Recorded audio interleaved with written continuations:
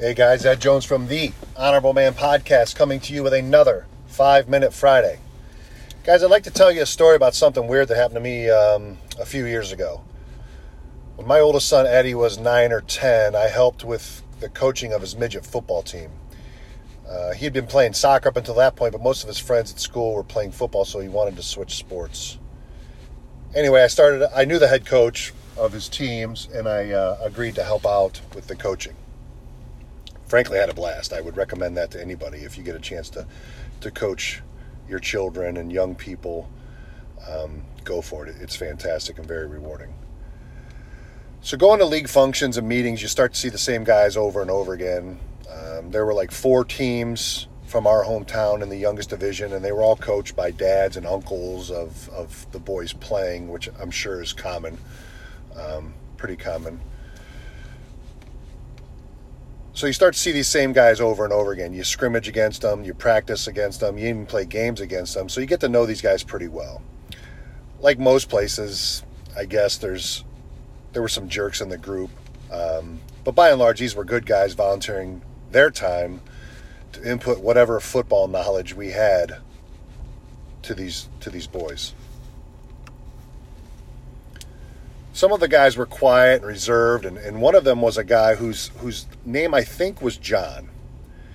John seemed like a decent guy. He wasn't a hothead. He was always around, very quiet, kind of stood in the background, but he was there. He was helping out. He's probably about my age and all, and like I said, he just seemed like a good guy. So, years go by. Eddie moves on into middle school and high school, and that effectively ends my coaching career, basically.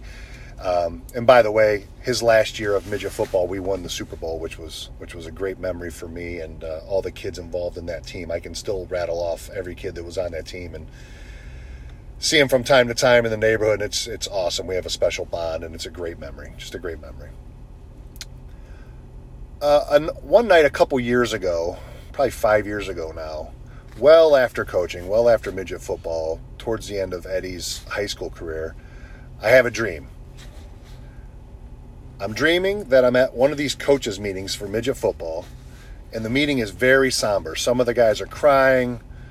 Everybody's upset. So I asked one of the guys standing to my right, and I don't remember who it was. You know how dreams are. I said, what's going on? And this guy tells me that John has died. And then I wake up. Boom. Wake up. And you know how you have like depressing dreams and they kind of stay with you and you're in a little bit of a funky mood or a fog for the first couple hours of your day? That's how I was on this day after this particular dream, because it was very, very vivid and very real. So anyways, shake that off. Got some errands to do later that day, and I'm taking my boys school shoe shopping. So we go to Dick's Sporting Goods because they like to wear tennis shoes, and I'm having the boys try on shoes they like, and I'm sitting on this round bench in the middle of Dick's.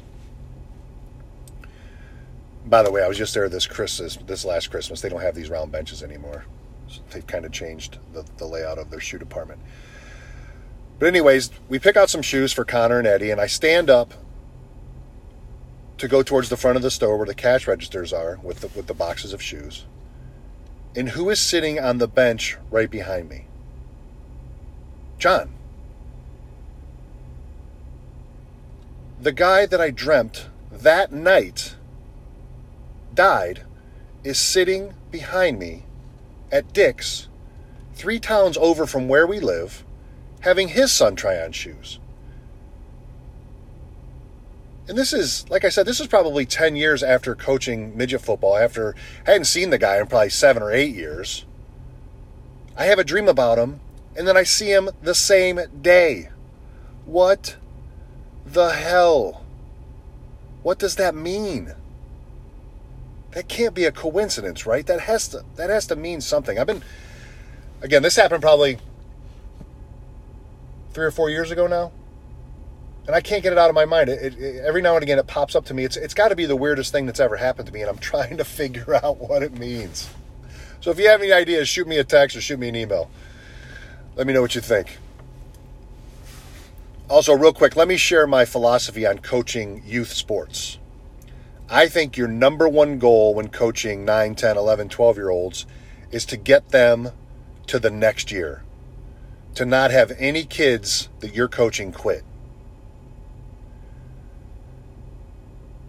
Sure, you're gonna teach them what you know specific to that sport, and it's probably significantly less than the guys at the middle school and high school level know. But teach them and get them to move on. Make sure that you don't rob them or strip them of the love of the particular sport you're coaching. There were probably 30 to 40 kids in Eddie's grade playing midget football when he was 10 years old. And by the time he graduated his senior year, I think there were less than 10 kids in his senior class still playing football. And I gotta think that's directly a result of the coaching they received. The guys that coached them from the time they were 10, 11, 12, all the way up through high school, didn't do a good enough job of helping these kids maintain their love of the sport. You know, you never know who's going to turn out to be a stud. I coached some kids that were very awkward, very clumsy when they were small, who turned out to be studs. Eddie's, the starting tailback his senior year was a kid named Kenny, and I don't really remember him being all that great in football. In fact, I don't even know if he played football when he was 10 years old, but I coached him in baseball, and he was a great athlete, good athlete, but I don't remember him being particularly good at football or baseball. And the kid ran for well over 1,000 yards his senior year and was just a really tough, hard-nosed football player. So guys, if you're coaching 9, 10, 11, 12-year-olds, your number one job is to make sure they don't quit, get them to the next year, get them to the next coach, and so on. All right, guys, that's it. We'll talk to you next week.